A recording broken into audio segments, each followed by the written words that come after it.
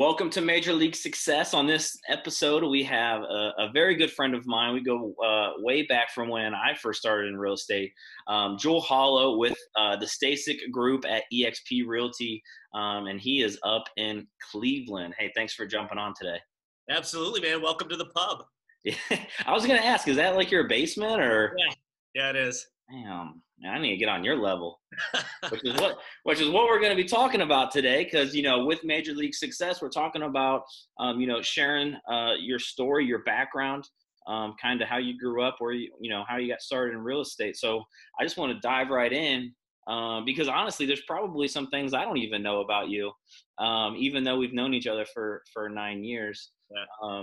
So what was growing up like in your household? Were you did you have like entrepreneur parents? Were you an entrepreneur?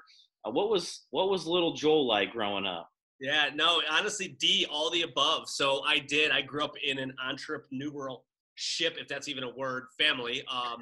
So my dad owns and still owns to this day, but he's pretty much retired, kind of passed it down to my brothers. He owns a company called King Builders.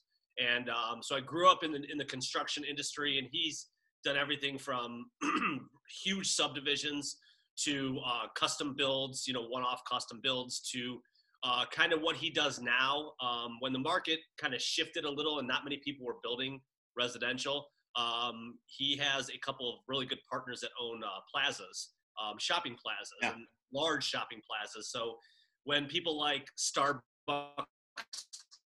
come and move in, he's the guy that goes in and does the build out for them. When someone moves out, he destroys it, preps it for the next client to come in. So I had a big, I was pushing lumber, man, from when I was running machinery and pushing lumber from when I was so little.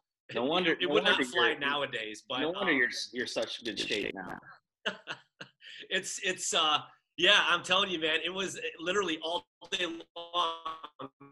It would be, they would deliver the largest bunk of lumber you've ever seen, and it was Joel's job to move it, and I'm like, and that's all I did all day long. So I'm like, you know what, this isn't really for me, but I kind of, which got me started into early careers when, so I got into architecture, actually. And not many people know this about me, but throughout high school, I did, like, it was one of those half-day senior years, and I worked for this small architecture company in my hometown.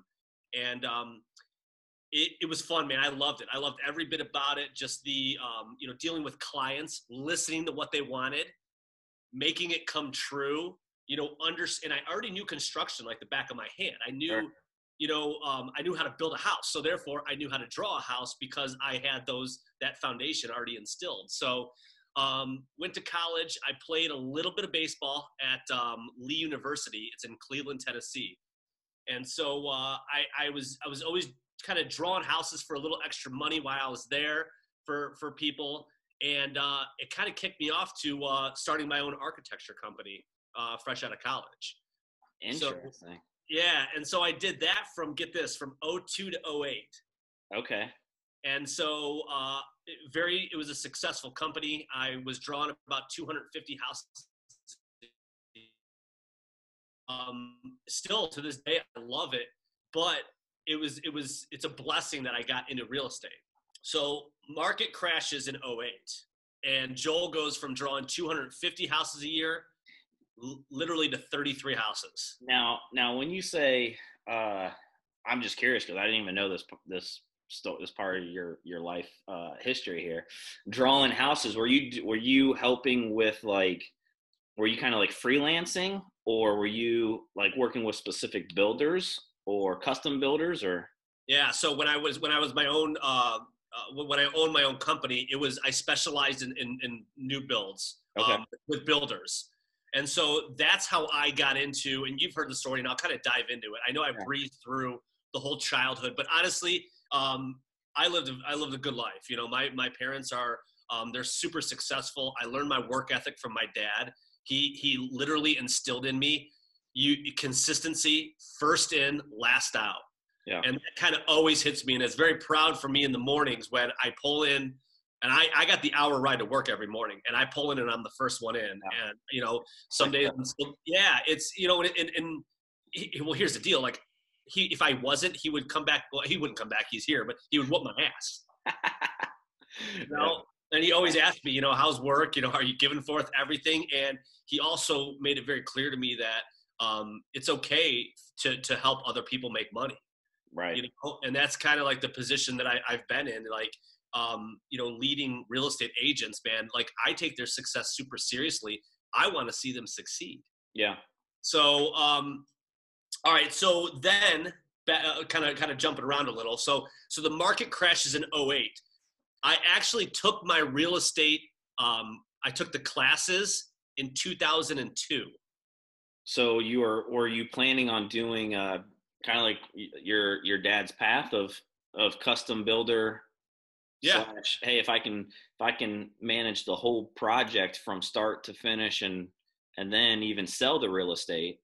Is Yeah. that kind of what you were thinking, or? Yeah, that's what I was thinking. And so I wanted to, because I enjoyed all aspects of it. Like, I really did. I enjoyed just it's the interaction. It's seeing people's dreams come true. I mean, and Right. that's just true. It's like letting them choose the individual parts of the process and putting that puzzle together. And if they're not happy with something, and what I wanted to do different is I was with with the builders who, a lot of them, not all of them, I'm still very good friends with some of them to this day that do a really good job, but some of them were just surface level. You had 3 choices of siding. Right. You had, if you wanted to move this wall after the project was completed, it was impossible. And I hated that. Like, why wouldn't you do it? Everything has a cost. And I'm not saying to make it up with somebody, but if you're very fair to them, it's going to be a very fair process throughout the whole time. Right. So, I mean, it was really cool diving into the whole architecture aspect of it and getting, like, I was the very first stepping stone in that whole process. And I wanted to be part of everything. And I ended up doing that later, but I took my classes in '02 thinking that I'm going to do both. Like, here we go. And I never got my license. I never took the test, and I just held it. And then the market crashes in '08, and literally 75% or more of my income gone that fast. And I talked with my dad, and I'm like, Dad, like, what do I got to do? I don't understand. Like, could I come to work with you? And he goes, here's the deal. He goes, you own your own business. Mm-hmm. There's pride involved. There's ego involved and stuff. And he goes, you got to put that stuff aside. You have to do what's best for your family. My daughter was 2 years old when this happened. And so it was, I had to make a move, and I'm like, oh, I took my real estate classes 6 years ago. So I call the state and I go, hey, are these still good? And they go, they're good for 10 years. I go, holy shit. Like, I would have never guessed that. So now I'm studying like crazy, and I didn't remember a thing from these classes. and this wasn't when they had online classes either. No. And so I'm busting, just trying to get it all re-racked into my memory. And so I go to take the test, and because of this, I failed the first time, went back, finally, ended up getting it the second time. But, and so the idea, though, I had this grand idea of, hey, I want to get with my builders that I had let's put together, like, I'll sit in your model. I'll be able to do the design work for some client that comes in. It'll be like a little perk of, hey, look, here's our proposal to you with a nice little design. And also I'll sell their house. It's like a little one-stop shop. Yep. So 6 builders right off the rip hired me. I cannot be in 6 models at one time, Right. So it was it was hard to please all of them. And so I had to whittle it down to about 2 solid builders that did the most sales. And so the first 5 years, man, I was new construction. I sat in their models day in and day out, missed every Buckeye game, missed every Browns game for years. Yeah. And it was horrible. It was a rough life. Well, I was just going to ask, I mean, like, you go from drawing homes, the market crashes. So you already have experience in the real estate world. What made you want to stay in the industry basically when you knew it was all falling down around you? It's all I knew. Yeah. Honestly, it's truly all I knew. I do believe that I could have made it work. Um, with just a little outside thinking. That's what I've learned from where I was until where I am now. It's always, and you and I just, did a training the other day, and we were talking about this. It's always what's that next thing, and constantly evolving your business. Yeah. To the next best thing, and testing things out and monitoring it and knowing your metrics. I didn't know that stuff back then. Yeah. It was literally houses come in, houses go out, invoices go out, money comes in potentially. That's all I knew. And but when I said it was a blessing, so when I got into real estate, finally, I realized that this is kind of a one of a kind industry, where the more you put into the money generating activities, the more money goes in your bank account. It's true. Yeah. As opposed to when back in the architecture days, I constantly had people throw a project on my plate, and here's a rush job, Joel. Joel didn't get paid more for a rush job, but he's staying up till 4 a.m, going to sleep for 2 hours, coming back and finishing it in days. I mean, yes, I made money a little bit faster, because of that, but there was so much stress involved, time away from people, and everybody gets into real estate for a reason, right? Which is They feel it makes their own schedule. It's their own time frame, and it is, but I was already disciplined. I had that instilled in me. And then it was just a matter of dialing in those money generating activities and watching those volume buttons crank. And it was bad and good for me, right? Because I fueled those areas and then I coasted, and fueled the areas and coasted. And I've learned that that's not the way you got to do it. But so it was actually a fluke that I kind of tripped into real estate. And then I bounced across the bottom like a ping pong ball for the first 5 years. Yeah, I was just going to ask. I mean, and I'm sure we'll get to the point where you switched over to out of the new build world and into the residential side of it as an agent. But what were those first couple years like? You said you're in the new build world for 5 years. What? In the industry for 5 years with straight new construction. Yeah. So what was that like? Was it struggles? Was it success? When you did make that, and one thing I'm always curious about, I ask everyone on the show, when you did make that switch, and your family may be a little bit different, but when you did make that switch to go into, the real estate sales world, did you have doubters or did you have supporters? Well, you always have doubt. I mean, both. Yeah. And the weird thing is that I see a ton of new agents coming into the industry. Yeah. Every single day. For some reason, I have the biggest family you've probably ever met. I mean, my dad has 10 brothers and sisters. I have 43 first cousins. It's crazy. Damn. My sphere of influence, I should have literally been able to sell 40 houses a year just on that alone, and I didn't sell any. And everyone's in Cleveland? Well, it's no, because for the most part, a lot of people are, but yeah. I'm part of the older crowd in the family, so I had to wait until all my cousins grew up to be able to afford houses. Nobody else was ahead of me, a couple, but I mean, right. So it wasn't, I didn't have that sphere of influence. Yeah, I had my aunts and uncles, but they're pretty settled. They're not moving around. When they did come and list and sell with me and buy, but it's far from few, amazingly. So the first 5 years, honestly, man, it was horrible. I was doing both. I had to draw still on the side, right. Not on the side, but like on in the afternoons in order to make ends meet. Sure. Just because you were selling, I was sitting in $500,000, $600,000, $700,000 houses. During one of the worst recessions that has ever happened. It's a great time to get into real estate and new construction. And that was the biggest hit in our area. So and luckily the builders that I was selling for, they got lucky, because I saw a lot of builders that were stuck with 10 models and 60 lots. Yeah. And they all went belly up. The builders that I had just happened to be either coming out of subdivisions or financially very set. So we had a really good relationship, but man, it beats you to death. And and I know they're going to watch this. And like I said, I still have very good relationships with some of them, but man, they beat you. They beat you to death back in that market. They did. Sure.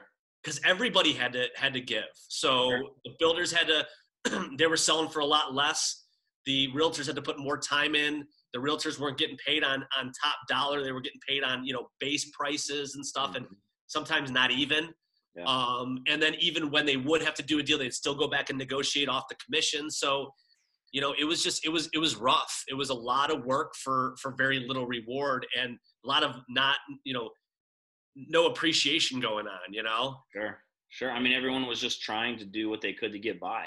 That's And all. obviously, I got in on the tail end of that. I got licensed in 2011, so I didn't get to go through all of the joys of that recession. But so, what made you want to switch over to be a full-time real estate agent? So it was so I started my career at Remax. There was a mutual agent in the industry. She actually sold for one of my builders prior to. She left. I kind of went in because they were looking for somebody. Mm-hmm. But I was asking her, and she goes, "You got to go meet with this broker over at Remax. He's just a great guy." I didn't interview anybody else. And honestly, I always tell people, go interview, find the right fit. Back then, I got lucky because this guy is still to this day. His name is Dennis Steed. He stellar guy. Absolutely, I'm so lucky that I got to start my career with him. He great guidance, great broker, just overall top-notch leader. And so started with Remax, and my now business partner Al Stasek worked for Remax. Mm-hmm. I didn't know Al. What I knew of him, I hated the guy. He was the most annoying sales guy I've ever met in my life at the time, right? Sure. And so, what I didn't know, and I'm just telling you that because I'm being transparent with you. So yep. he used to come. He was part of a different office, but the same brokerage. So he would pull in his BMW. He would walk around the office, screw with everybody in the office, move stuff around on the desk. And I never forget, we used to have the sales board. It was in the front of the brokerage. So when everybody walked in, they saw what the sales numbers were. Mm-hmm. Well, me and this other guy, our names were right after each other alphabetically. Well, this other guy was probably the top bank-owned agent in the area. I mean, this guy was selling, 50 plus bank owns a month. So he had all these hash marks. And then there's Joel with like 1, 2, none. And Al would always come and switch our names. People would walk in asking for me to meet. They're like, "Oh, who's Joel? Who's this top salesperson?" And I'm like, "What are they talking about?" I come up and I look, I'm like, Al Stasek, unbelievable, man. And, he always just rubbed me the wrong way because he was successful. He figured it out. He was successful in a bad market. And he would just mess with everybody. And I couldn't figure it out. Like I said, I didn't know what I didn't know. Yeah.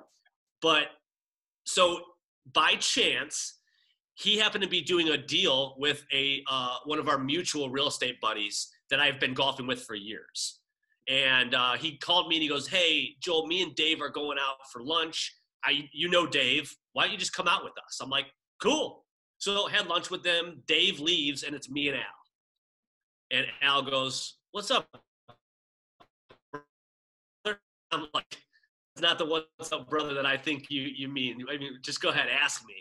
He goes, "What are you doing?" He goes, I could sense there's something going on." And I go, "Man, Al, I just, this whole real estate thing, I'm going to be fine, but I can't figure it out. I'm thinking about maybe switching brokerages. I don't know what I'm going to do." And he goes, "Do you have 15 minutes at 5 o'clock today?" And I'm like, "Well, yeah, I guess." He goes, "On your way home, stop by my office. Give me 15 minutes of your time. That's it."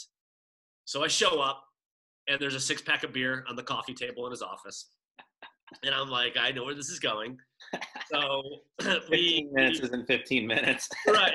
15 minutes would end up being 2 hours and 15 minutes. Yeah. And so he dove in, and he's just like, "Let me just show you what, how a complete team operates." Mm. And it was very hard for me because when I say, I brought up ego being involved. even though I swallowed my pride and my ego and I kind of jumped into real estate, essentially working for other people. I know you're independent contractors, but working for builders, I felt like I worked for somebody Sure. else. I had signs everywhere. I honestly had more signs in our Tri-County area than I would venture to say any other agent in the area. I literally had because why? All my vacant land listings, all my models, everything. I had signs all over. So people thought Joel Hollo, like that was a huge name, and it really wasn't. Yeah. Because signs aren't sales, and especially in that market. So for me, I was like, oh, but I don't want to lose my name on the sign.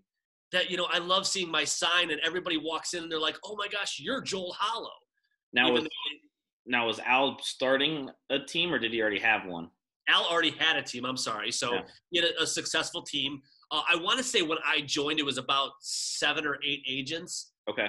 And they were good agents. I mean, like really good agents. And I didn't know how the team operated. So when I sat down and he told me I had to get over the pride thing, I sat down with our broker too, Dennis, and I said, this is kind of, and I go, Dennis, I know you don't got a dog in the fight because we're both part of the same brokerage. Right. You still retain me. Right. This is what was like, talk to me a little bit about the team. And he goes, Joel, I think it would be really good. It would be good for you. It would plug some holes for your business. And I'm like, all right, fine. And I made the jump. I'm like, you know what? I'm not going to overthink this. Let's just do it. So I literally, go ahead. What year was that? 2013. Okay. Is when I joined Al.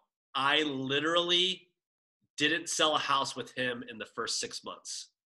And so Al was having one-on-ones all the time with us. And 6 months went by. So here, let me explain this real quick. After Al showed me all the leads and the processes and the systems and the lead generation and the follow-up campaigns and the drip campaigns and you just flip a button and it interacts with them. So what does Joel do? Lead comes in. I'm like, all right, go ahead, interact. Well, Al, I sit down with him after 6 months and he looked me in the eye and he puts his arms on the desk. He goes, what the hell are you doing? And I'm like, what, man? I thought this was going to work itself. He goes, no, like that's a backup plan. You got to work. Yeah. And what I was doing in the meantime, though, is I was doing design work to make ends meet. So I was, and one of my favorite quotes by Darren Hardy is, you could be mediocre at a couple or a few things, or you could be world-class at one or two things. Mm-hmm. You choose. So either spread yourself thin and do a mediocre job at a bunch of things, or you focus in and be world-class. And that kind of got me thinking. I'm like, you know what? Maybe this isn't for me, but I never pulled that trigger. Al sat me down and he goes, here's what I want you to do. You call your builders and you fire them tomorrow. And I'm like, what? He goes, yeah. And I'm like, I'm nervous, right? Because I got all these listings. I got all this. And he goes, let's go look at how much money you've made on these builders in the last 6 months. Yeah. Nothing. You're not losing anything. Fire them and let's focus on what I know works. Yeah. I want to groom you to be one of our best listing agents. I want you to work with buyers as well, but I want you to focus on listings. I will set you up on the appointments with my ISAs. You will understand the process. You will go through it, and you will just be a listing maniac. So I fired him. It was weird, but dude, the amount of freedom just by firing them, it was the biggest weight off my chest. Yeah. And then the next step was my architecture program it's a cloud-based program. So it was a monthly payment to keep it going. I stopped making the payment on purpose. Yeah. So it would shut out. And whenever someone would call me and say, and even to this day, I haven't drawn a house in, I don't even know, years. I'm going to get a guess, 5-6 years. I still have people calling me, Joel, you did this drawing for me. Could you just modify it? I don't have the program anymore. I'm sorry. I can't do it. But do you miss it? You know what? There are parts of me that do. I mean, honestly, just the whole, but they're very similar, right? Real estate Yeah. and Yeah. architecture. Like when I was saying, finding out goals of people, listening, making their dreams come true. And what I loved that I brought to the table is when someone would tell me like things that I would do for everybody whenever they would come and just have me design their house. I would always do, without even asking, extra wide staircases in the house. Why? Because I grew up with a custom builder that would say, this is why you do this stuff, Joel. You don't even ask. Extra high basements, always, whatever it was, you go that extra mile because you can't change that stuff later. So Right. that kind of stuff that, I mean, honestly, I really did like about it.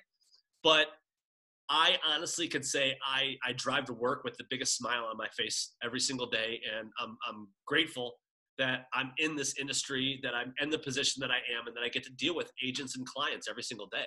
Yeah. And I'm curious. So, the first 6 months, you're on Al's team and you don't sell a house. You're supplementing your income by still doing some side work, drawings, things like that. Yep. Basically by you getting rid of all of your distractions, was it just like that?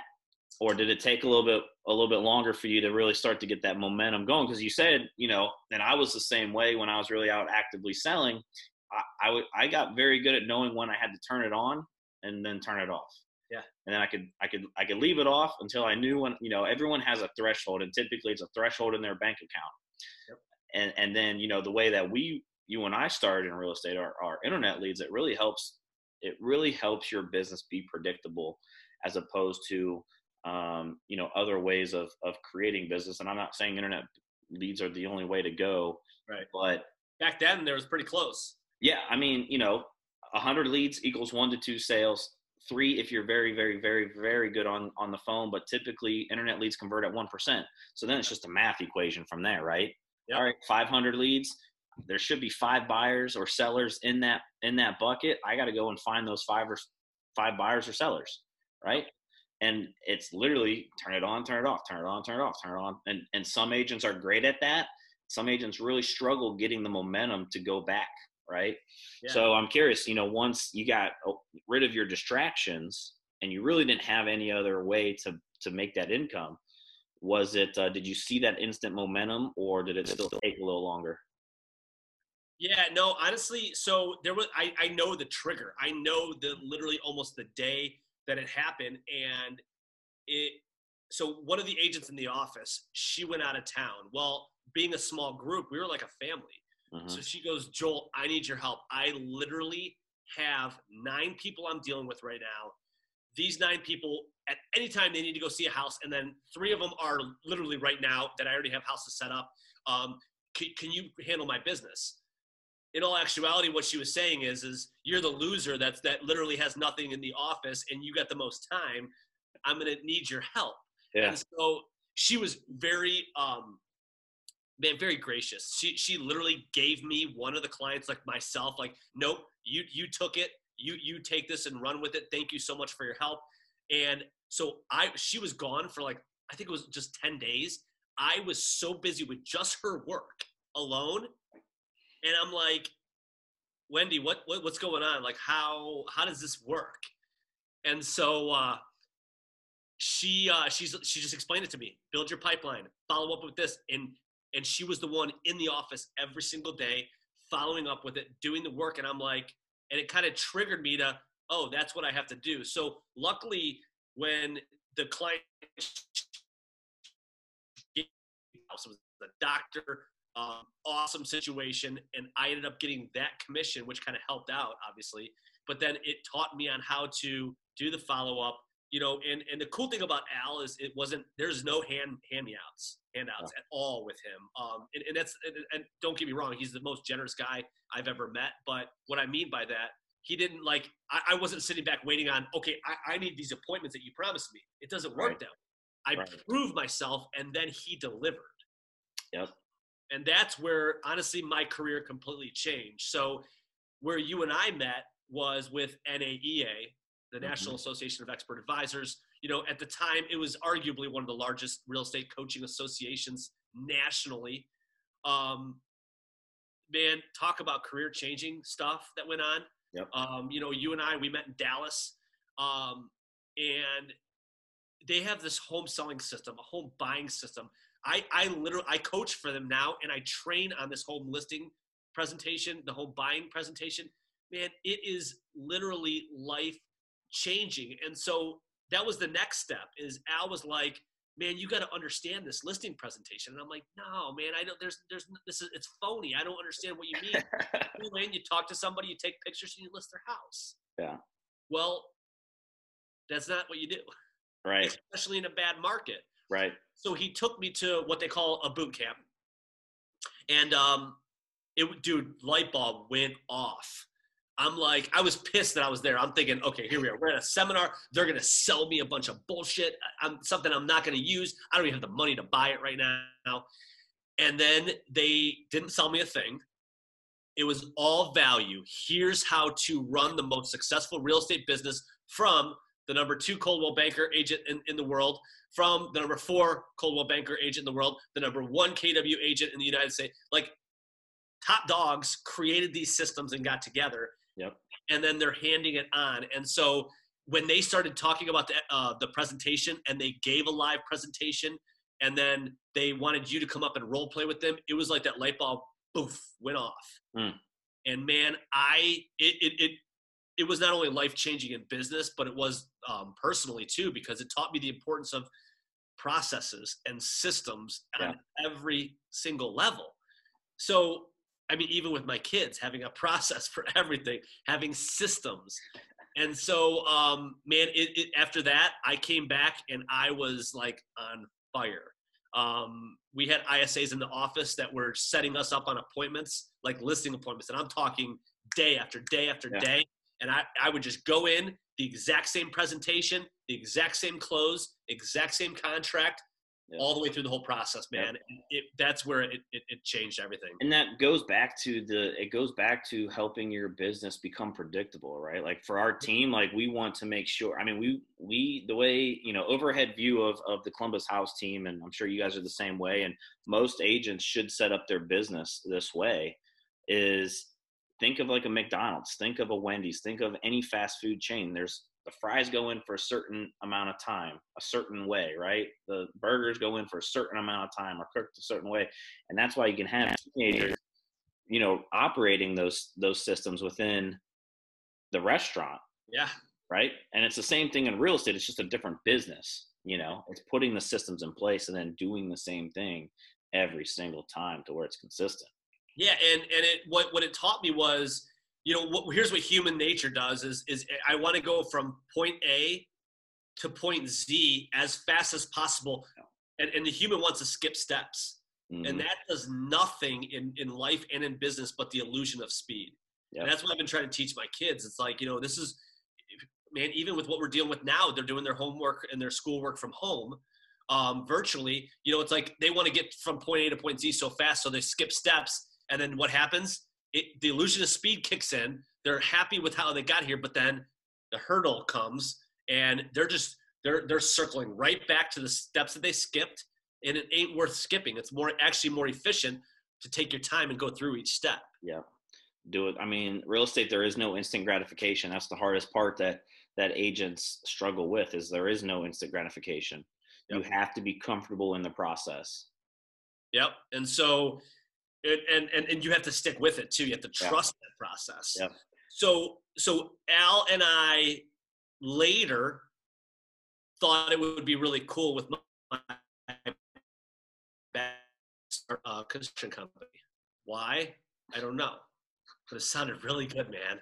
So we started Bayshore Homes and Outdoor Living, and one of our specialties, we kind of got everything together on all the builders and why they were so cheap and why they were cutting corners, and they would spend $1 sometimes to save 50 cents, and it wasn't worth it. We're like, hell no, let's give everything to everybody. Let them choose where they want to cut, and we'll just make a flat fee on the house.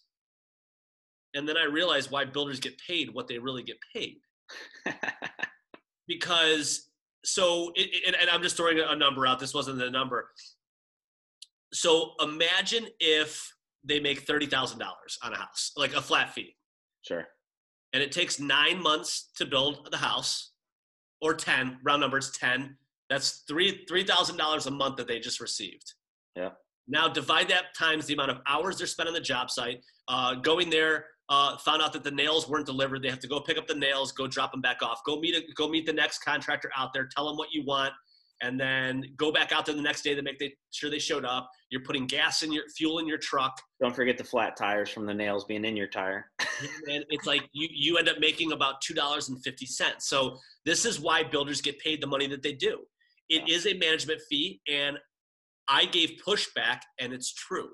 They truly are following a process that I couldn't do. So now I went from a successful real estate career to let's start this construction company. And what did I just tell you before? You can only do a mediocre job at two things. So therefore, I was focused on new construction, and this ends up kind of deflating a little. Yeah. And I'm like, so we built two houses. One happened to be for my friend. It was a big, bad house. I mean, like, absolutely beautiful house. I mean, to this day, I walk into it, I'm just like, I get goosebumps just knowing what went into it. Yeah. And what he got out of it and what he built it for. Man, I'm happy that I was able to pass that on down. We got a call from a sign because they saw not only the job we were doing, how clean we were on the job site. They wanted us to build their house. And when you go over budget in situations like that, it's a flat fee, right? Everybody goes over to new budget and new construction, and that money's got to come from somewhere. Yeah. Well, I made the mistake of, so there was an upgrade. It was a $3,000 upgrade. Well, the electrical wasn't done in the house yet. So the homeowner would say, well, let's just pull that from the electrical budget. And then we'll even up at the end. Okay, no problem. And then the electrical came, and then they would upgrade that. And I already pulled from it. So then we had to pull from, we were playing catch up with all this stuff. And then when it came to the end, there was no money left. There was not only no money left, our fee was eaten up and everything. And so it was a managing nightmare. We ended up, we ended up having to pay people to build their big, beautiful houses. And so we built two and said no more. No more, and only because we did it the wrong way. You know, it's like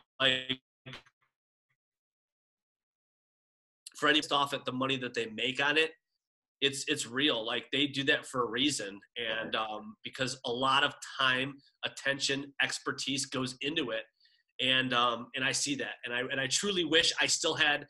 I'm glad every opportunity. I have zero regrets. Yeah. I wish that I did it a different way. I wish that you still give people a break on things during hard times, but I wish that I would have managed it differently and got paid on a different level. I gotcha. So now I want to, so you had the construction. When did you take over as far as, and we got, 10, 15 minutes left here, but I don't want to take all your time, but when did you kind of switch over into more of the management style position for the team? Well, so it kind of happened around the same time where Al, actually, this is a really good story. So I remember it like it was yesterday. I was driving back from vacation with my family from Outer Banks, and Al calls, and Al's got the best timing, put it this way, for everything. The dude either he's got the office bugged and he knows we're talking about him, so he always calls at the right time, or he gives you the bad news at the worst possible time. And I don't understand how he does this or why, but he's got that little knack. So he calls me and tells me, man, how was vacation? I'm like, great, we're driving back right now. It was literally our first family vacation, first one we could afford up to this point.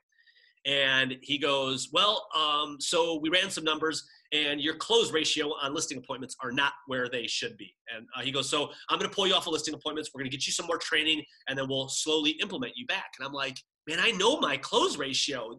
What is it? And I can't remember what he told me. It was something under what we wanted. Okay. Sure. I think we wanted a 40% close ratio, and I was at like a 25%. And I'm like, that's not right.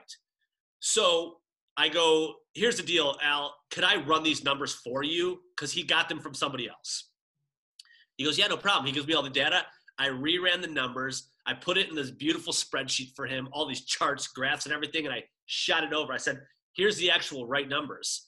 And he goes, oh my gosh, man, I'm sorry. I should have looked into this as a leader. You know what? I believed somebody else and I didn't double check the numbers. And so he goes, you did such a great job. Can you do this? Can you do this? Can you do this? And then it was like, yeah, I can. But once again, I'm doing a mediocre job at everything else because I'm focusing on this for you. Yeah. So then we instilled a little bit of pay involved with that. And then that's when these houses came on. So I was still getting a little bit of money, which allowed me to kind of deflate some other things and focus on that. But it was still, I think, it was definitely, it was a good experience, but it was the wrong move at the wrong time. Yeah. And so that's how I got into leadership. And that was, I want to say that was in, man, I don't even know. I know it was September 1st for a fact. It was either in 15 or 16. And he started calling me his office manager. Yeah. And so, but that came with roles and responsibilities. Yeah. And what I learned is that roles and responsibilities, whether it's on a personal level in a household, and I'm not saying one person has this role and responsibility, this has the other, but establishing that and communicating that is the biggest thing. So Al and I were married. Mm-hmm. And I had no idea what the hell I was supposed to do every day. I was like, okay, he likes the way I track numbers, so I'm not only going to track these numbers, I'm going to track the numbers that I tracked with this tracker, and then I'm going to track that one with this tracker. And it was great. And we ran our office like the military, dude. It was, we had a group of about 12 badass agents, and it was the finger in the forehead. You said you were going to do this. Why didn't you do this? We had meetings every single week. And it was literally, here's the leads you got. Tell me what happened to John Smith. When was the last time you called him? And I was like dialed in like that, and they were doing a great job.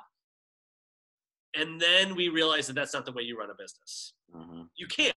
I'm not saying it's the wrong way.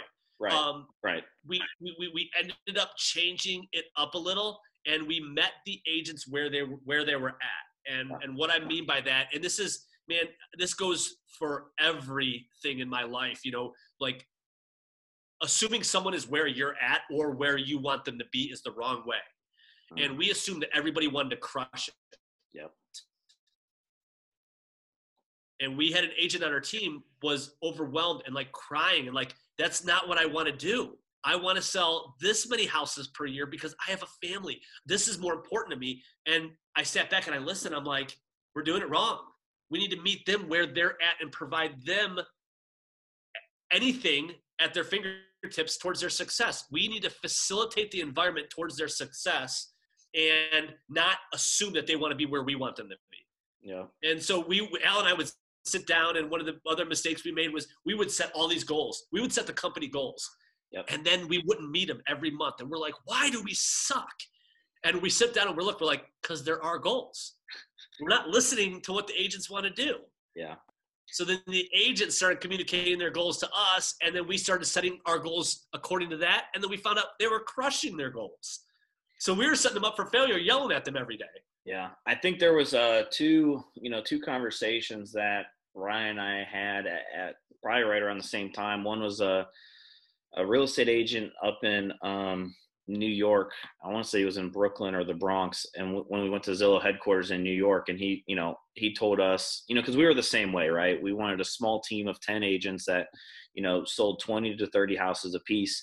And, it was pounding your head against a brick wall because that wasn't their goals. So this agent in New York told us, hey, always do agent attraction, always attract, always attract, always attract. And then I think it was a conversation that you and I had around that same time, and it was talking about meeting the agents where they're at. And it was the same thing, right? Like, so now, like, we still kind of have a team goal, but we also let the agents set their own goal. So we have certain numbers that Ryan and I would like to see, and that number may be completely different than what the agent's numbers stack up. Yep. Which is fine. And that was kind of our mindset shift of, oh, okay, yeah, let's meet them where they want to be in their business and tailor what we're going to provide them to what they want. And then they're happy, right? It's all about making, I was listening to Gary Vee in one of his podcasts the other day. It's not about, he said something along the lines of, I'm okay losing money short term for long term. Right. So it's basically like, I don't want an employee just for a year. I want an employee for life. I want an employee for 27 years. Right. And so, yeah, I mean, I think it was right around that time, we spoke, and it was kind of like those two things, like always attract and then adjust our mindset as team leaders and management of, yeah, let's meet them where they are. So that way they're happy and they stay happy. Yeah. Now there's certain things, there's still certain expectations and things like that. But no, no, I'm right there with you. And that was a huge, huge, huge mindset for us. Yeah. Mindset shift for us.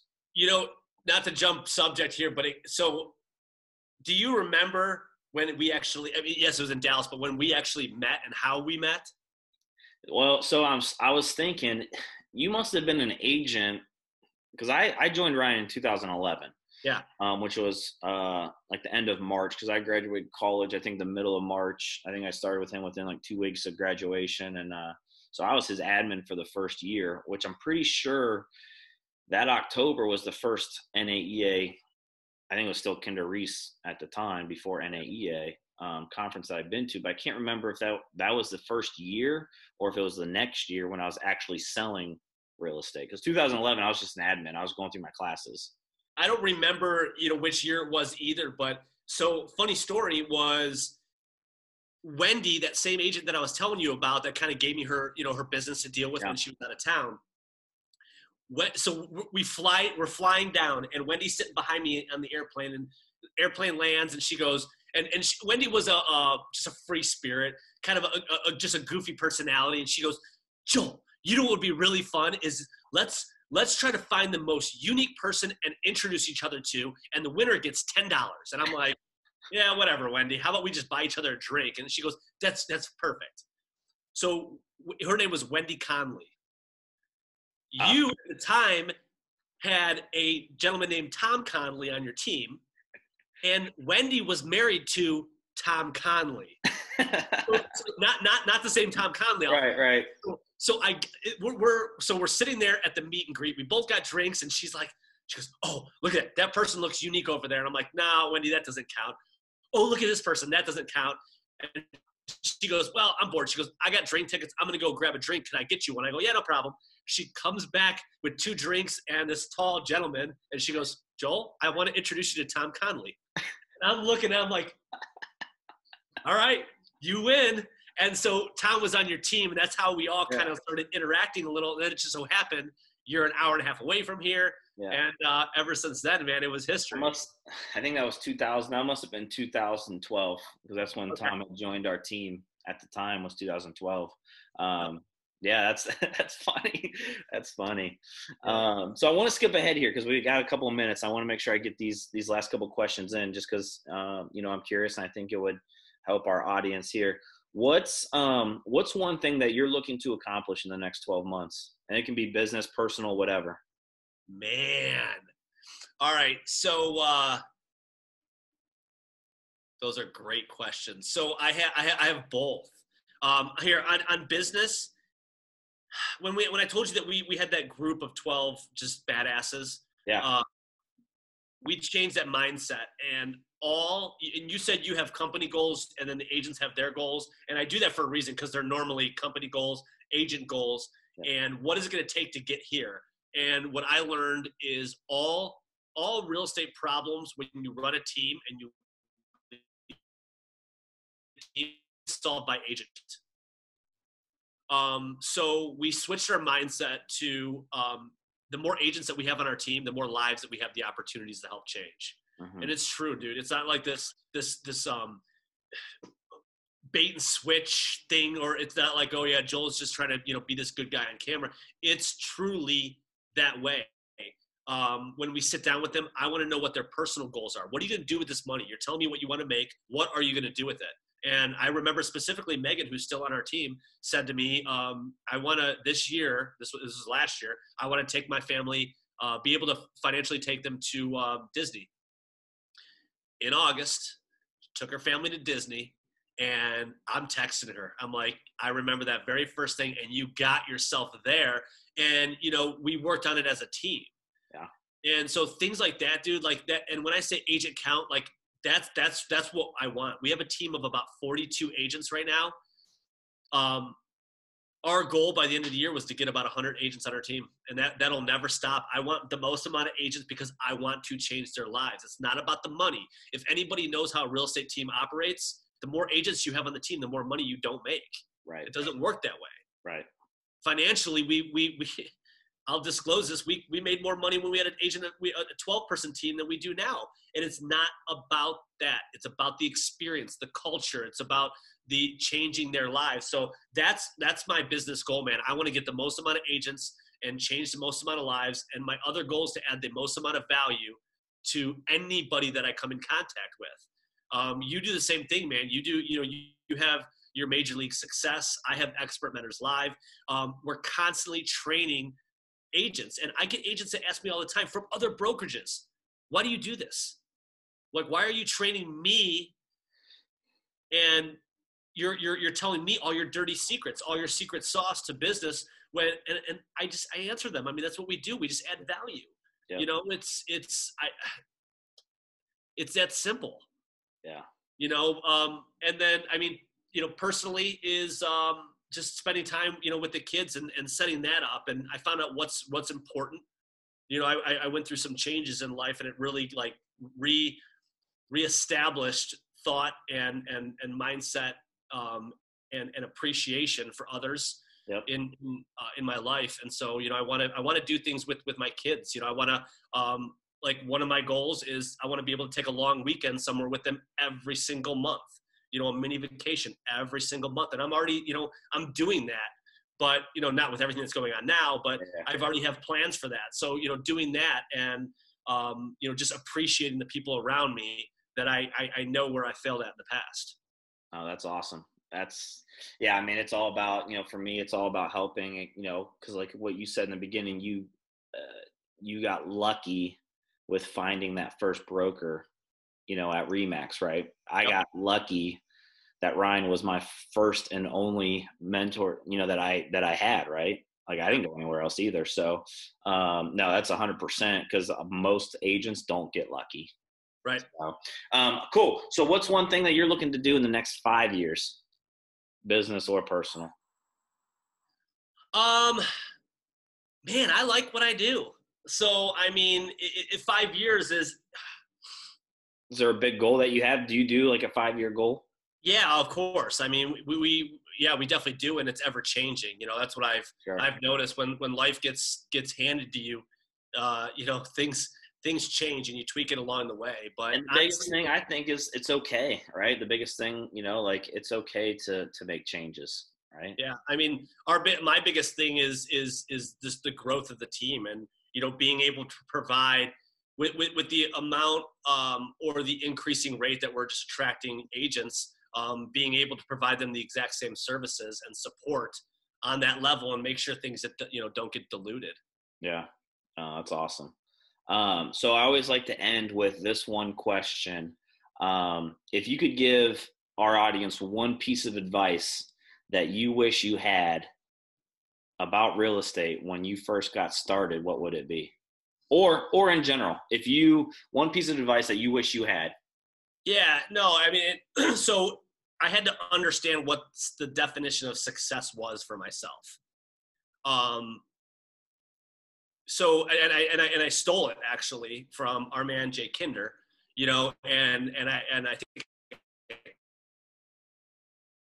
success is doing what you want to do, and you want to do it with who you want to do it with. And truly real estate was that avenue for me, you know, and I didn't know it. So the things that I had to learn, you know, effort in the right areas, understand what the money generating activities were, and fueling those areas. And honestly, like everything, it was the consistency. Yeah. You know, I always use the example, everybody's heard it, but you know, what does everybody do? They all of a sudden decide they want to start working out again. Mm-hmm. They go and they work out, and then they look in the mirror and there's no change. That's the exact same way with that in business and in life. It's doing it again and again and again, and the persistence will pay off. I mean, it always does. You could do anything in life over and over and over, and I promise you, you'll get better, no matter what it is. That's what humans do. Yep. I don't care if it's put me on a volleyball court. I've never played volleyball in my life, but if I do it for 2 weeks straight, I'm going to get better. And then if I do it for a year straight, I'm going to get better. Like, you're going to constantly get better. Same thing with, stay at it. Same thing with making phone calls and scripting. You're going to fail, but I promise you, you'll get better and you'll learn from your mistakes. And, just being open to being wrong. I mean, is a big thing is not giving up. Being open to failing, because it's going to happen. The only way you succeed is to fail. Right? Yeah. And you got to play big, I mean, my coach, still my coach to this day, which I owe a lot to, John Kitchens. Mm-hmm. This dude is unbelievable. Just a coach in general, life, business, personal, spiritual, whatever you want to do. This dude is money in the bank. I'm lucky enough to call him my coach. And he always told me, he's like, you practice big and you play big. You practice like a professional practices. Mm-hmm. And he goes, what I mean by that is, he goes, what does Tiger Woods do after he's done shooting 18 holes? Goes and practice. He drops 200 damn balls on the range and practices. He goes, are you doing that in your real estate career? And it all boils down. He always told me, and it was like, it's the obvious thing, but the silver bullet in real estate is effort. Yep. You just got to make effort. 100. Yeah. But the problem is that people like to substitute their comfort for a paycheck. They'd rather sit in bed until 10:30, 11, 12, not even work after that, turn on Netflix. It don't work that way. Mm. And I guess, I mean, I'm bouncing all over the place here, but it's not a get rich quick. And I turn a lot of people off by telling them that, but it's my job to be truthful and transparent. Yeah, you make a shitload of money when you sell a house, but you got to sell that house. There's steps in that process. That's about following the process. So that was one of my biggest learning curves, is that there's, you said it, there's no immediate gratification. Man, you have to have that hunter and the farmer mentality. I have to have that blood in my eyes to call people, to find out who the owner of this house is, to relentless pursuit to get a hold of them. And they're going to either tell me to go to hell, or they're going to tell me to come over and list their house. Or you also have to be the farmer and plant that seed and watch it grow and weed it and water it and nurture it and sun it, and then when it comes time to harvest it, that's when you harvest it. You have to have both mentalities. No, I love that. If just to wrap it up, if there is, what's the best way for our audience to reach out to you? Maybe they just resonate with your story. They want to get to know you more. They want to hop onto your coaching and pick your brain. What's the best way for them to connect with you? Yeah, man. Honestly, our little digital business card is it's joelhollo.work. There's no W on the end of Hollo. Everybody always does that. But it's Joel, HOLLO.work. So everything's in there, all the information about me, along with a link to my calendar. So I add value back to the community. Calendar's free. Utilize it. Awesome. Joel, I really appreciate your time this afternoon. Thank you for coming on, sharing your story. And I look forward to our continued friendship and working together in business. And I'm sure I'll be, as soon as football season, if it gets rolling, I'm sure I'll be coming up to Cleveland to watch those Brownies. Well, I owe you a trip down to Seabus, man. You do, because you ditched me last year. It's my turn. My turn, man. So, yeah, no, I will be down. I appreciate you and having me on, man. And, yeah, I mean, just what we've been through, and it's just being able to bounce stuff off each other. You and I interact all. It's amazing, man. I appreciate you like a brother.